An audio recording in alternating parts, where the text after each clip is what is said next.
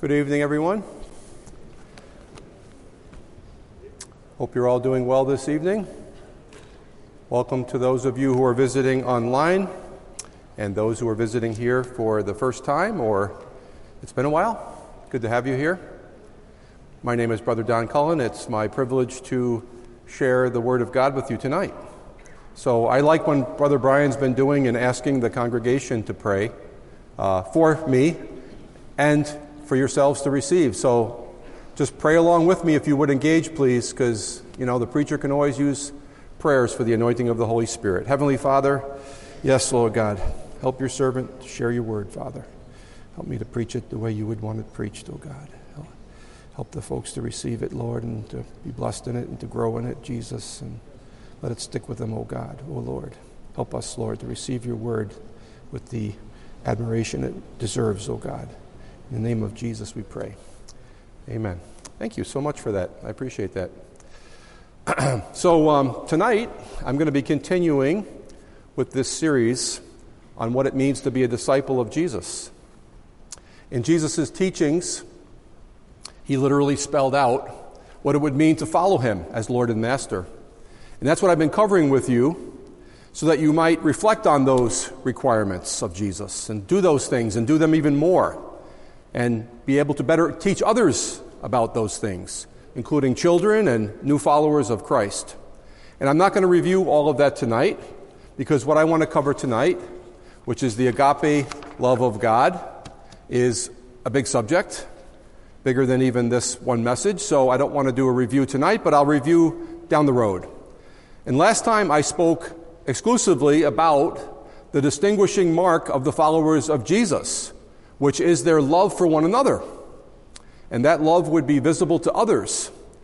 Jesus said in John 13:35, "By this all will know that you are my disciples if you have love one for another."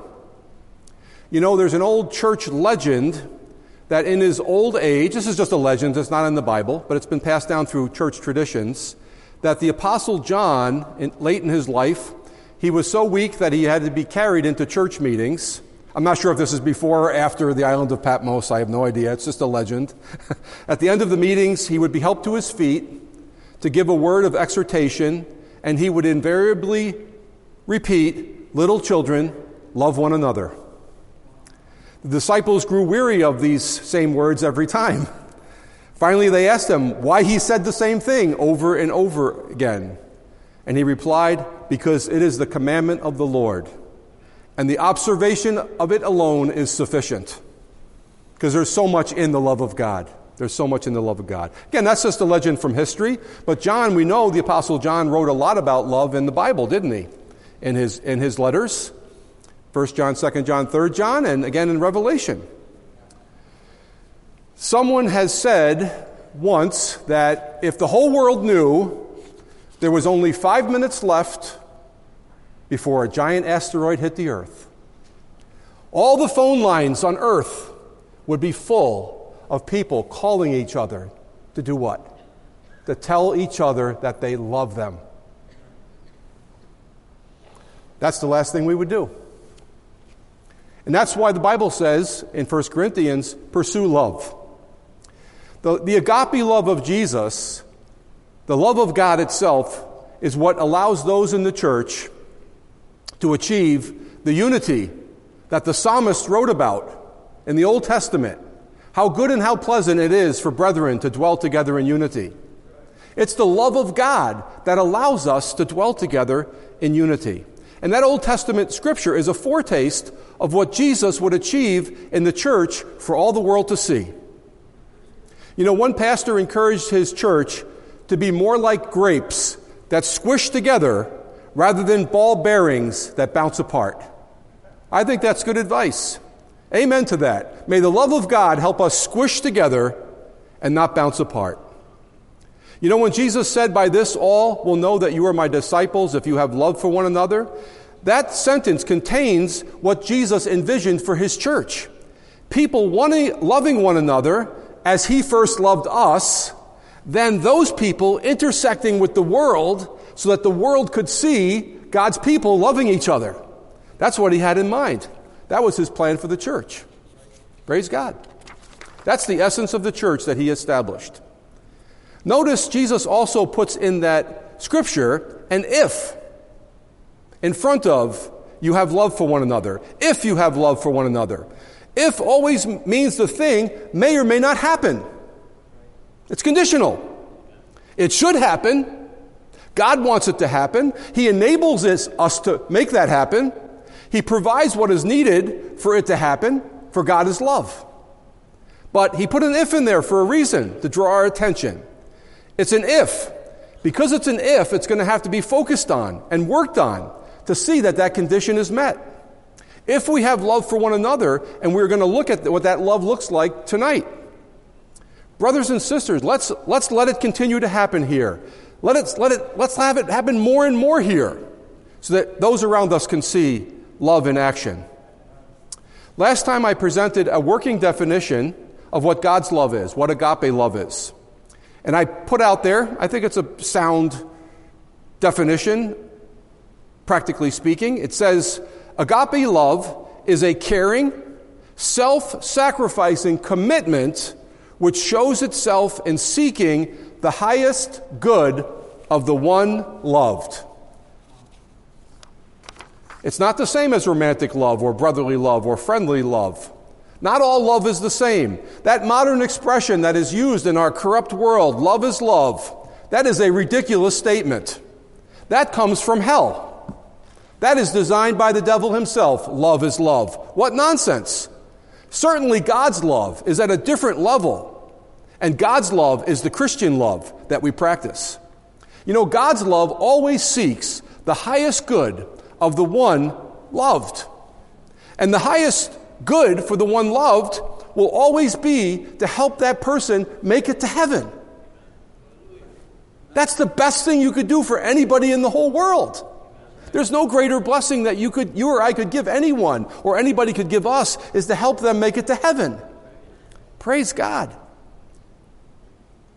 If it's not looking out for that person's highest good, not just here on this earth, but in eternity, it falls short of God's love. For God's love is always seeking the highest possible good for his creation. Jesus came to this earth from heaven to achieve that highest possible good. That's what the cross is all about. So that we can have a relationship with God and live with him forever. Jesus showed us the love of God the Father in the flesh, in his own person. And it follows that as we live out the love that he showed us, we're going to be seeking the highest good for others in their lives. The Bible says that God is many things. He has many qualities to his nature, right? He is holy and just and righteous, and he's good. But one of the things about God's nature is God is love. 1 John 4:8 says, he who does not love does not know God, for God is love. So it says here, he who does not agape, which is the Greek word for God's love, does not know God, for God is love. So let's look at tonight how that love of God plays out in the church. Can we do that? Can we spend a service looking at the love of God and talking about the love of God? I pray we can. Let's trace back love to its source. Where did love come from? It came from God. It came from God. Without God, there would be no love in the universe. That occurred to me when I was studying this word. Without God, there would be no love in this universe. There would be instincts maybe if he created the universe without love, but he is love, and so he put love into his universe. Even if it takes a corrupted form, right? Love can even be corrupted, right? Just like a lot of good things in God's beautiful creation have been corrupted, well, love can be corrupted. But going back to its source, God is the source of love in the universe. The universe was created out of his love because God wanted to create a sentient being or sentient beings that he could have a relationship with, that he could love, and that they could love him. You know, what distinguishes, I was thinking about this during I was preparing this word, what distinguishes man from all other mammals? Well, one thing that's really clear is man, like his creator, whose image we are in, man has the ability to create. No other creature can really create. I mean, some birds build nests and bees do some things, by instinct, really. But they all stay within the box of the nest. They don't start building out nests that are one way and then 4 years later they're building skyscraper nests. They stay within the confines of their genes. And man certainly has the capacity to feel the love of God, right? I don't know if animals can feel the love of God. Maybe they can. Maybe we'll find out in heaven. But I know man can feel the love of God. And as I previously shared, when you study the Bible from cover to cover, you see that God's highest purpose is actually for mankind to be loved and to dwell with him forever. That's his greatest desire. That's his greatest desire, from cover to cover in the Bible. So the second thing I want to say about love, first of all, God is the origin of love, is that love is supreme above all other gifts. How do I know that? The Bible says, let's go there. 1 Corinthians, we're going to be in 1 Corinthians 13 a lot tonight. If you could turn there, 1 Corinthians chapter 13, verse 1, if you could.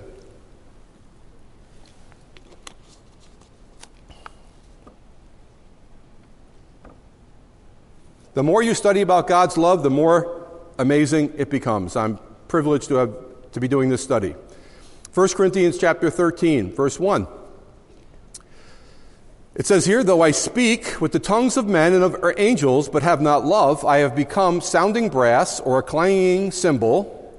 And though I have the gift of prophecy and understand all mysteries and all knowledge, and though I have all faith so that I could remove mountains, but have not love, I am nothing. And though I bestow all my goods to feed the poor, and though I give my body to be burned, but have not love, it profits me nothing. If you recall a few times ago when I talked about the people in Matthew 7, where Jesus gave an account of people that said, Lord, Lord, right? They said, Lord, Lord, and they did all kinds of miracles. Well, it's interesting because this scripture here really closely lines up with that, because these people are doing miracles and expressing the gifts. But Jesus said to those people, he never knew them. So perhaps those people he was talking about really never knew the love of God, because that seems to be the missing equation there, the love of God. Notice how Paul finishes this passage with, if I have not love, it profits me nothing. If what we do, including spiritual gifts, are not administered out of love, it profits us not at all. The same for preaching. If I don't preach out of love for my brothers and sisters and love and obedience to God, it's profitless to me. It's going to be profitless to you.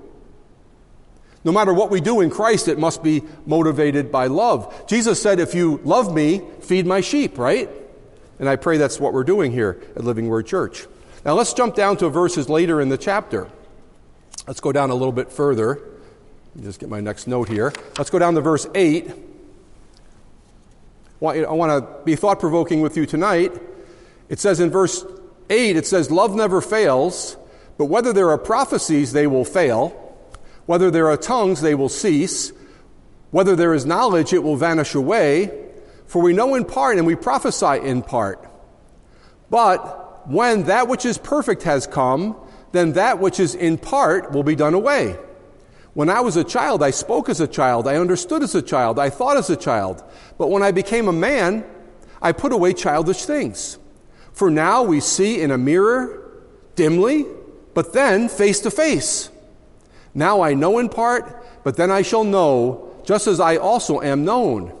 And now abide faith, hope, love, these three, but the greatest of these is love. Why is it so important for the disciples of Jesus ultimately to have love, to work at love, to practice love? Well, ultimately, in heaven, when we are dwelling with God for all eternity, all these things on this list are going to pass away, but love will continue. There's going to be no tongues in heaven. There's going to be no interpretation of tongues. There's going to be no prophecy in heaven. There's going to be no healings in heaven. All of our partial knowledge will pass away. When we get to heaven, it's going to be like, we're going to turn in like one book, so to speak, of partial knowledge. And God's going to give us a library of complete knowledge, as much as we are completely known. I believe, based on the scriptures, and I'm going to share those scriptures with you, that even faith and hope will either change as to how we know that now, or are going to pass away. I'm going to show you that from the Scriptures. Now, there could be faith and hope in heaven, but I'm going to show you from the Scriptures why it may be love that only remains. Certainly, we know love is the greatest. Well, right now, if you're going to be serving Jesus in this world, you're going to need hope. And you're going to need faith along with your love. I think, as I was thinking about this message, I was thinking about faith and hope like two wings. I need faith and hope to carry me through this life. I'm flapping my wings every day. Jesus, carry me through this life. Faith and hope are carrying me through. But someday, brethren, I'm going to land in heaven. And you're going to land in heaven, so to speak. When we land in heaven, when you get to be in God's presence, faith and hope are going to carry you through this life. But when you get to be in God's presence, you're not going to need faith and hope as you had them in this world. Maybe that's radical to you, but let's look at what the Scriptures say about faith and hope. Let's go there. It's pretty clear. Let's go to Romans 8:24. And this is not to diminish faith and hope. We need all the faith and hope we can get. Don't get me wrong. But there's coming a day when things are going to change. And love is going to stand. Let's go to Romans 8:24.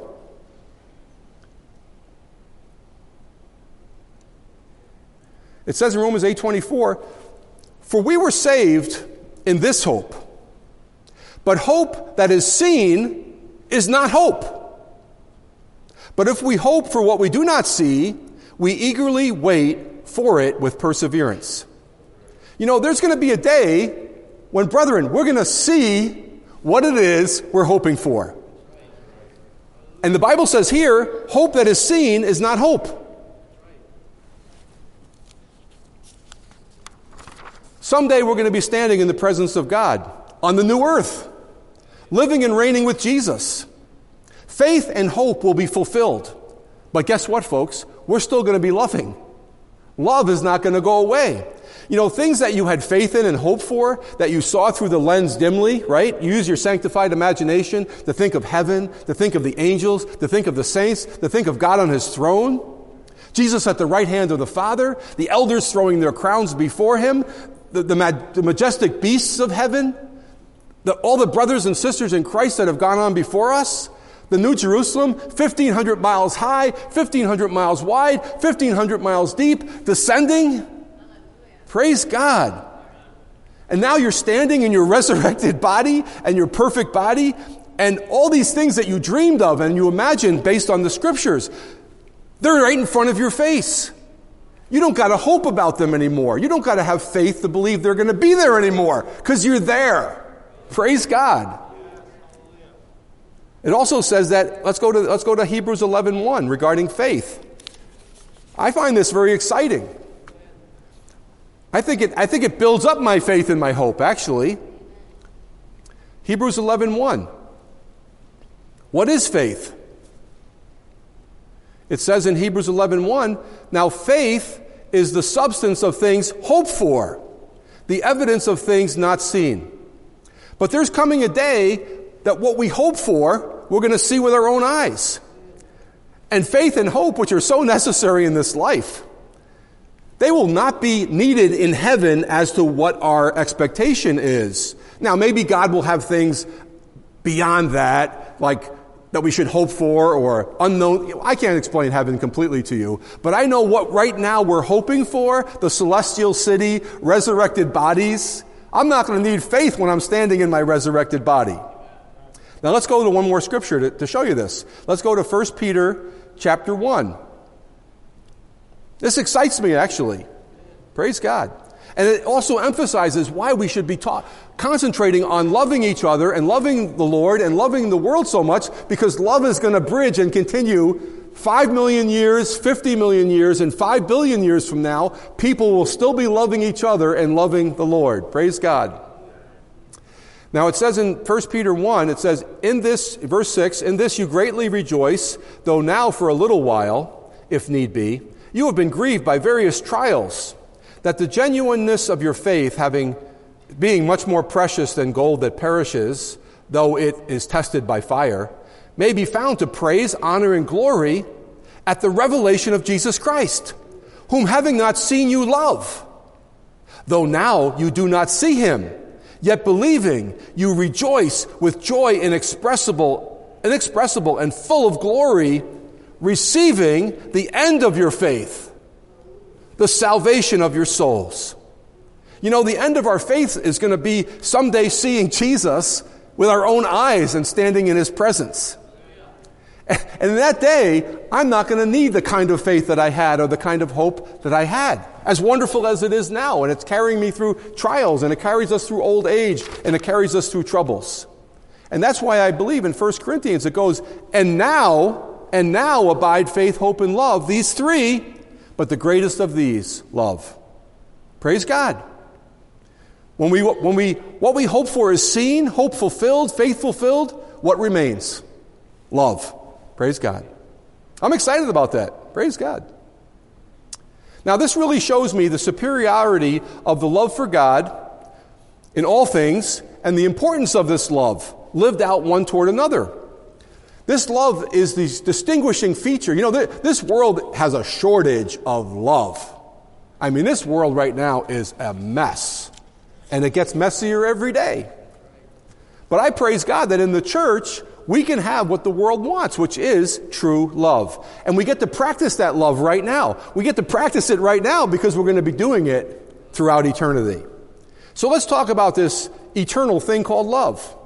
What does love look like, practically speaking?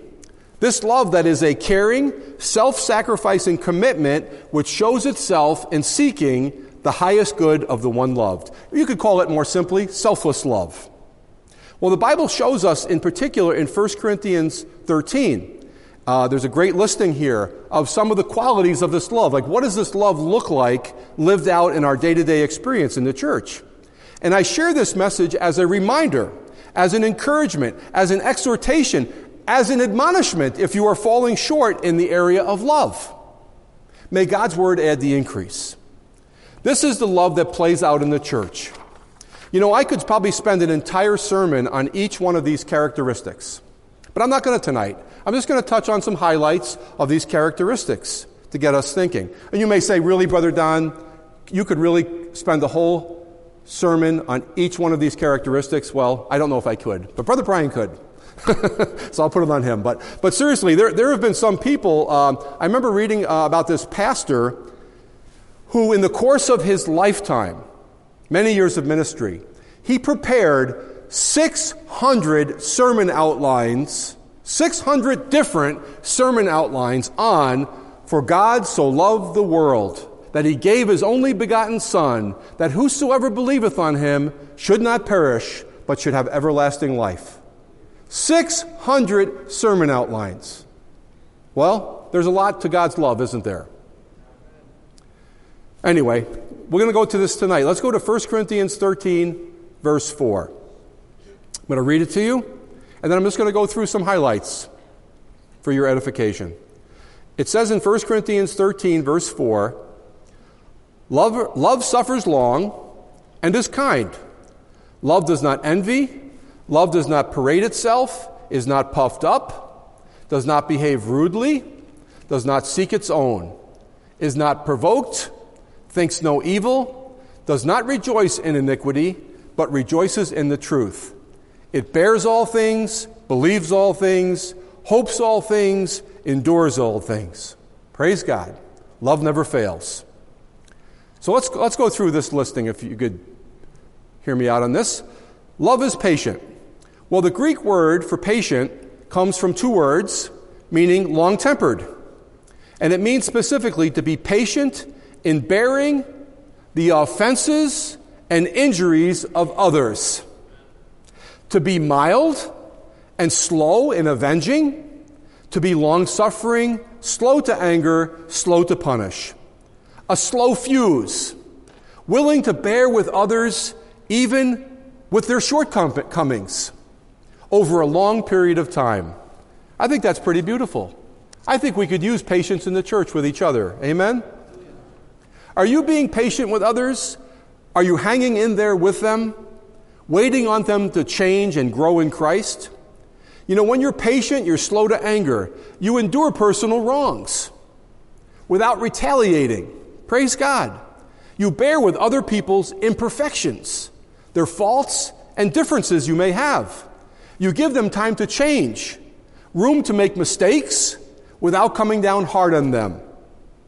Do we do that, men, with our wives and our children?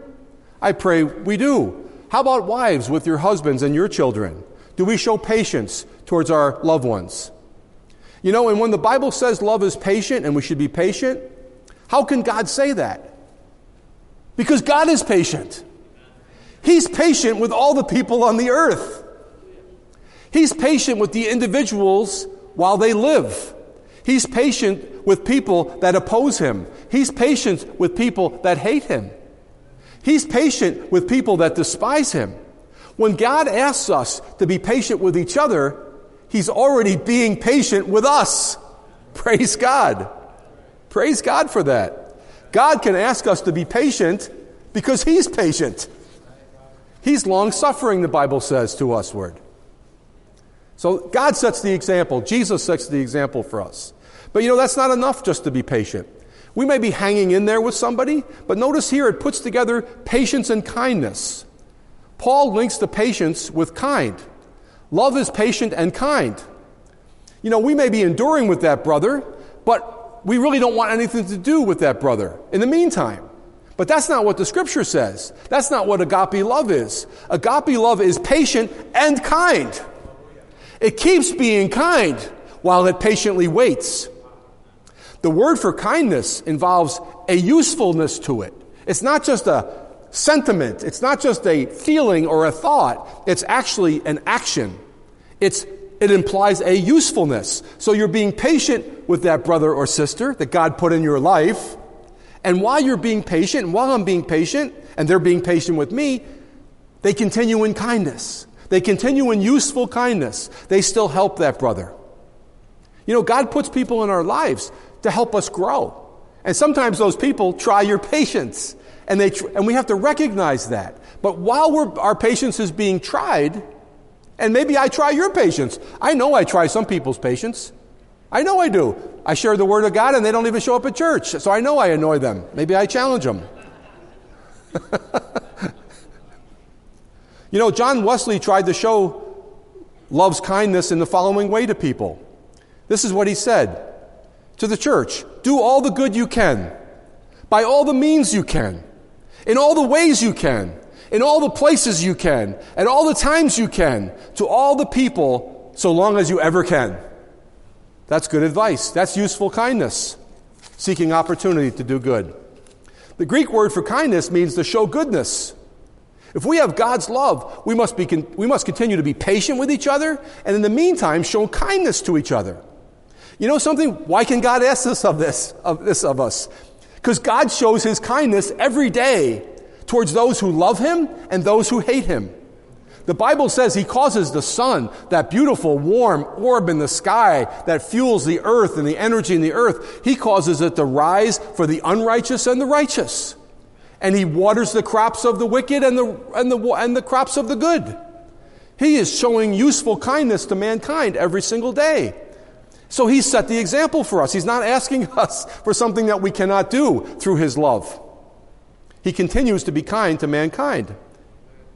And how can we do this? Show patience and kindness to others. We can do this because this is what God has done for us. It is his nature to be patient and kind and good. He was patient and kind with us before we ever knew him. And he has been patient and kind to us after we knew him. God has been so patient and kind with me that when I remind myself of that fact, it helps me, it tilts me towards being more patient and kind with others when I meditate on that and I think about that. There is no doubt that you and I have hurt God more than anyone has ever hurt you. But yet he has continued to be patient and kind with us and show us kindness. Praise God. The Bible says his loving kindness leads us to repentance. That's amazing to me. God just keeps showing his loving kindness. So that's what we're called to do. Next it says, love does not envy, love does not parade itself, and it's not puffed up. These three are related, I believe. Envy, boasting, and pride. You know, God hates pride. God hates pride. The scriptures are clear on this. He hates pride because he knows our frame. And he knows that we have nothing in ourselves to be proud of, actually. 1 Corinthians 4:7 says, you can turn there if you want. 1 Corinthians 4:7. For who makes you differ from another? And what do you have that you did not receive? Now, if you indeed did receive it, why do you boast as if you had not received it? You know, truth be known, the good things in our lives, we've received from God and from others. Either the gifts or the talents or inheritances or educations, we've gotten those things from others. And sure, we have to apply ourselves. I get that. And I understand the word pride is used not in a bad way. You know, it's used often like, I'm really proud of my children, that they're nice people and that they're responsible adults. I'm really proud of my brothers and sisters in Christ. There's a sense of respect about that.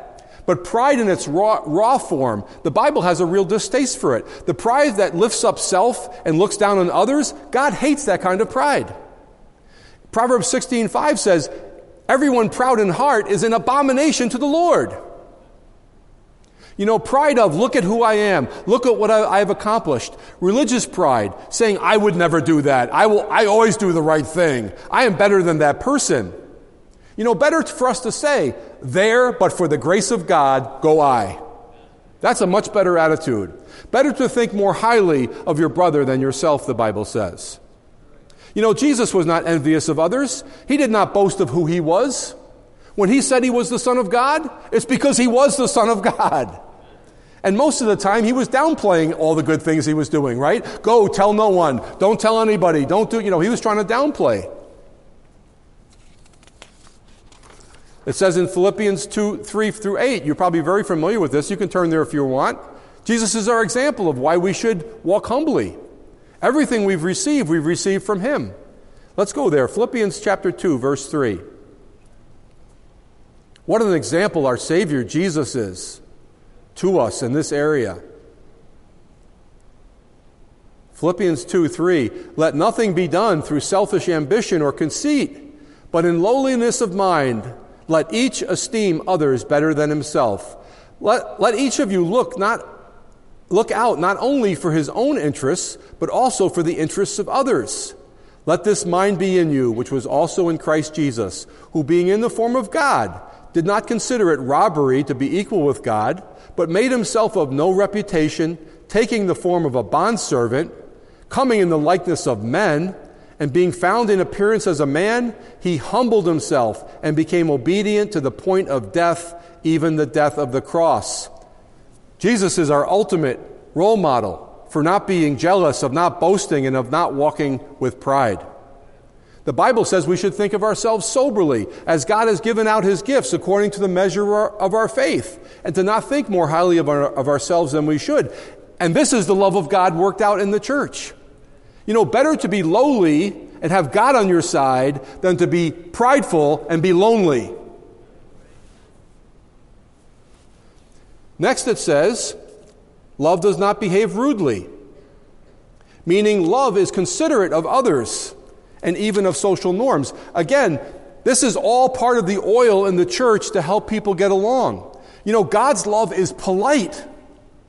It has good manners toward others. You know, I've heard brothers and sisters say, sorry, that is just the way I am, when they are rude. But love is not rude, the Bible says. So if you are by nature rude, work on it. Get a book on how to be polite. Work on it.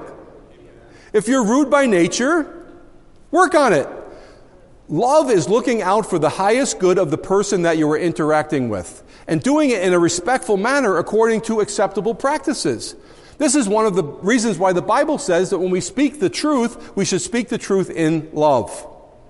You know, we can speak the truth in love, letting that person know that we are speaking not to hurt them or to put them down, but so that they might achieve the highest good that God has for them. You know, when we speak to people bluntly, we should take the time to qualify and set up the direct thing that you're about to say. Listen to the person, empathize with the person, let them know that you love them, that you want the highest good for them. They will feel it. Then tell them the truth. God is not, why does God ask this of us? Because God is not rude. He does not drop in the middle of conversations or tell people off, though he probably has every right to, right? The Bible describes him in the book of Revelations as barging into the church, kicking down the door of the church. No, he stood at the door and knocked. God is polite. He respects the will of our hearts that we have. Love is not rude, love is polite. Next it says, love does not seek its own. The New Living Translation says, love does not demand its own way. And this speaks of God. God himself is not a bully. He does not override people's will. He does not always get his way. So why should we? God does not even get his way in every situation, though he is sovereign over all, and though ultimately he will have his way. He will have his full will be done on earth as it is in heaven.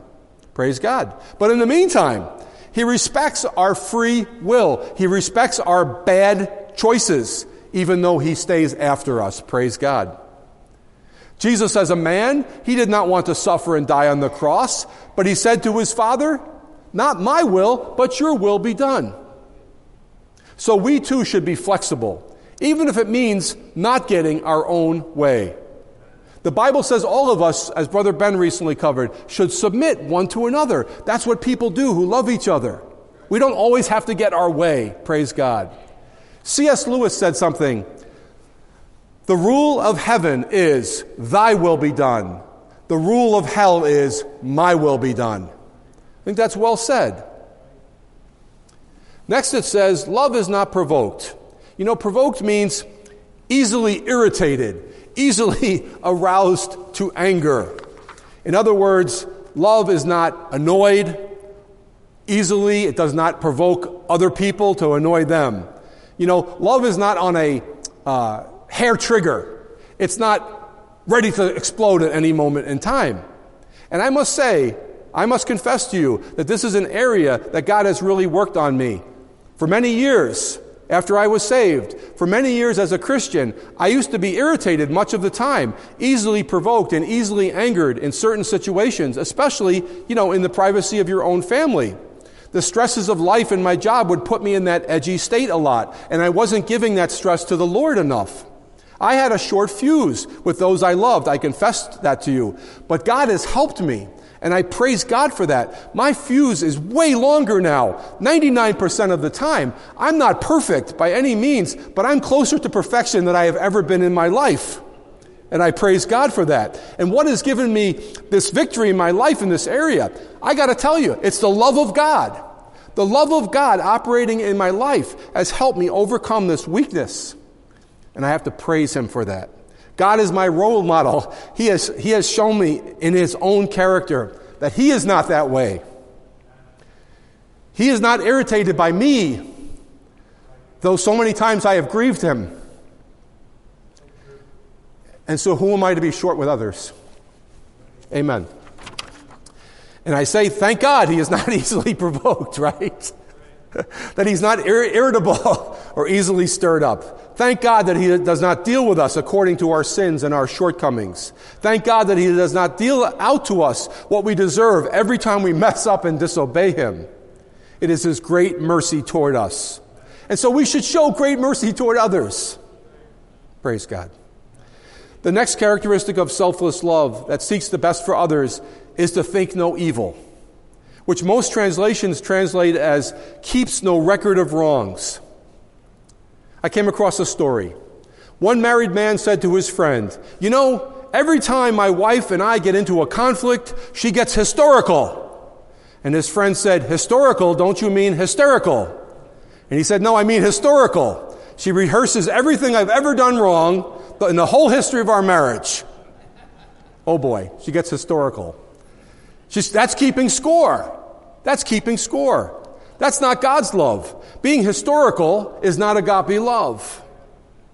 It's very easy to keep score with others. It's easy to hold on to grudges, to harbor resentments, to have a long, long memory for past hurts, but that's not God's love.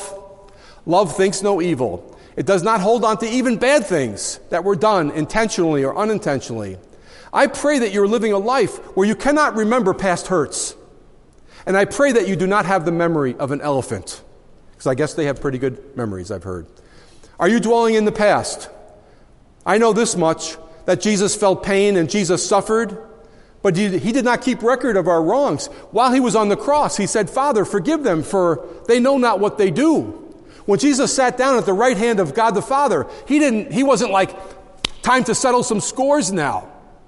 No, he sent the Holy Spirit to the church so that the church could go into the world and make his enemies his friends. That's how God operates. That's how we should operate. I praise God for that. It says in the end of Jeremiah 31:34, for I will forgive their iniquity, and their sin I will remember no more. Praise God. I pray the Lord helps you in that area. If you're keeping a record of past wrongs, I pray that God give you the ability to have a clean slate with your brother or sister. Go the extra mile to see that this happens, for that is the love of God. Next it says that love does not rejoice in iniquity, but rejoices in the truth. The English Standard Version says, love does not rejoice at wrongdoing, but rejoices with the truth. You know, love is not happy when someone messes up. Love is not happy when sin is going on. One thing about love, it is always grounded in the truth of God, in the truth of God's Word. It's not wishy-washy or without boundaries. You know, if people are talking about love, but they're not grounding themselves in the truth, it's not God's love. There are certain immutable truths. God is good. God is love. His word is truth. God made men and women. God made marriage. God created babies in the womb. God created eternal life.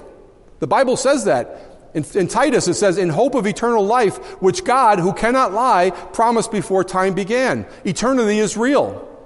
We will spend eternity with him or without him, in his presence or away from him. At the core of agape love is truth. You take out the truth, like they're doing in progressive Christianity today. You take that out of the equation. It is no longer the love of God. Love rejoices when truth is upheld and when truth wins. It is never happy when sin wins out. Next it says in 1 Corinthians 13:7, it says, bears all things, believes all things, hopes all things, endures all things. I call these four the optimism of God's love. It bears all things. You know, the word bears in the original, it means to produce a roof over. To build a roof over.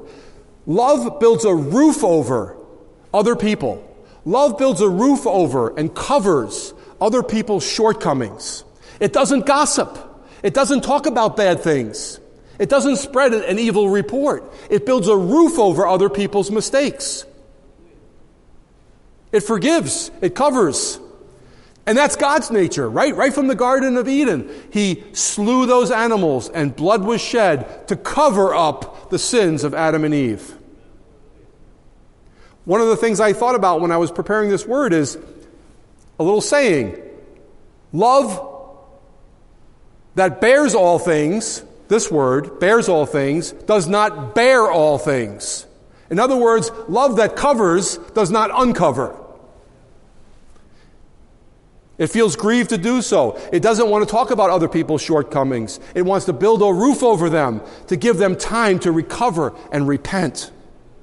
And isn't this the way our God operates? It says in Psalm 130, if you, Lord, should mark iniquities, O Lord, who could stand?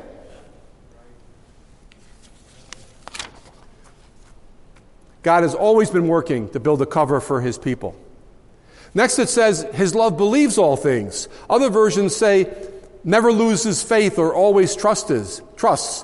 What does this mean? Does that mean you're supposed to be gullible? You know, a fool? Are you supposed to be a fool? No, definitely not.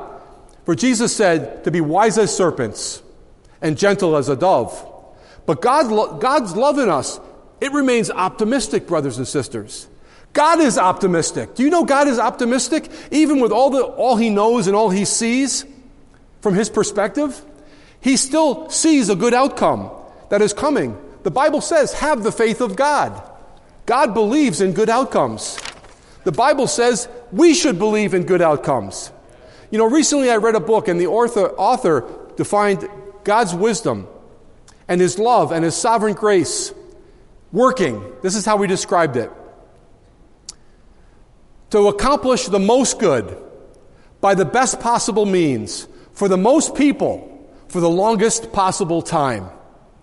From studying the Bible, I believe that is the God I know. He's working to accomplish all the time, day and night and day, through His wisdom and through His Spirit and through His knowledge and through His power and through every means He has available and through His love. He's working at all times to accomplish the most good by the best possible means for the most people over the longest period of time. And that encourages me. That's who He is. That's how He operates. And knowing that, it helps me to keep my faith alive. And it's going to keep me believing in the best possible outcomes for people in my life. I don't care where they're at right now. Even in the face of disappointments with people or circumstances, love believes all things. I believe my God is always working. Praise God. And right along with that, the partner to faith is hope for the same. It says hope. It hopes for all things. In Romans 5:5 it says, now hope does not disappoint because the love of God has been poured out in our hearts by the Holy Spirit who was given to us. Faith and hope help carry me along to believe, to be optimistic about the best possible outcomes for people in my life and in your life, and in the city of Syracuse and in our nation and in this world until Jesus comes. Almost done here. Next it says the love of God in the believers, it endures all things. The New Living Translation says it endures in all circumstances. As I dug into this, the word endures is a military word apparently, or it was used by the military, meaning to sustain the assault of an enemy. It has the idea of holding up under trial, of perseverance in spite of difficulties. It means that love hangs in there. It is not just a passive, stoic attitude. It is a positive, triumphant spirit that sticks it out. There's an epidemic in our land of Christians bailing out of tough circumstances. People that don't like something in a church, they go find another church more to their liking. They run into problems or disagreements in their marriage. They grow tired of the effort and they bail out. They bail out of relationships with long-term friends. But God has called us to continue with each other in the body where He has set us in all circumstances. Love endures all things. You may recall that one of the marks of disciples of Jesus that I covered is Jesus said His disciples would abide, which I defined as they will stick around. They will stick around. Even when there's circumstances that may try their faith and make them not want to stick around. They stick around with other believers through those circumstances because of the love of God in them. And who is our example in this, brothers and sisters? Jesus is. He said, I will never leave you nor forsake you. Talk about sticking around. I am with you till the end of the age. Talk about sticking around. So why can't we stick around? Jesus is sticking around. Can't we stick around for Him? Love endures, praise God. And ultimately, His love never fails. The word fails means it never ends. It never ceases. It will never stop. It will never cease. It will never fail. And if you have the love of God in your life, it will carry you successfully through this life and into eternity, across the threshold of the door of death into eternity. And I praise God for that. And it will be love, God's love. It will be the preeminent sentiment forever. Heaven will be full of immeasurable, currently unthinkable love. And that's why it's the mark of the one true God in His one true church. His love and His love expressed to other believers forever and ever. So I praise God for this. I praise God for this. It's affected my own life, and I pray it affects your life also in that way. And so that's the message for tonight. Praise God. So I'm going to close with a word of prayer and send everybody on their way. Heavenly Father, thank you for your wonderful, wonderful love and all its wonderful qualities that you've poured out on this earth, Lord. You are love. I thank you so much for the love of the brethren in the church. I pray we would work on it more and more, because there's an if in there. You said it, Jesus. Lord, help us to live out your complete love in our lives in every dimension, in every way, so that the world might see the love of God in the church and be drawn to your Son, Jesus, who loves us so much. Thank you for my brothers and sisters. May the word stick, and bless them as they go their separate ways. In Jesus' name, amen. Thank you for your attention. Hallelujah.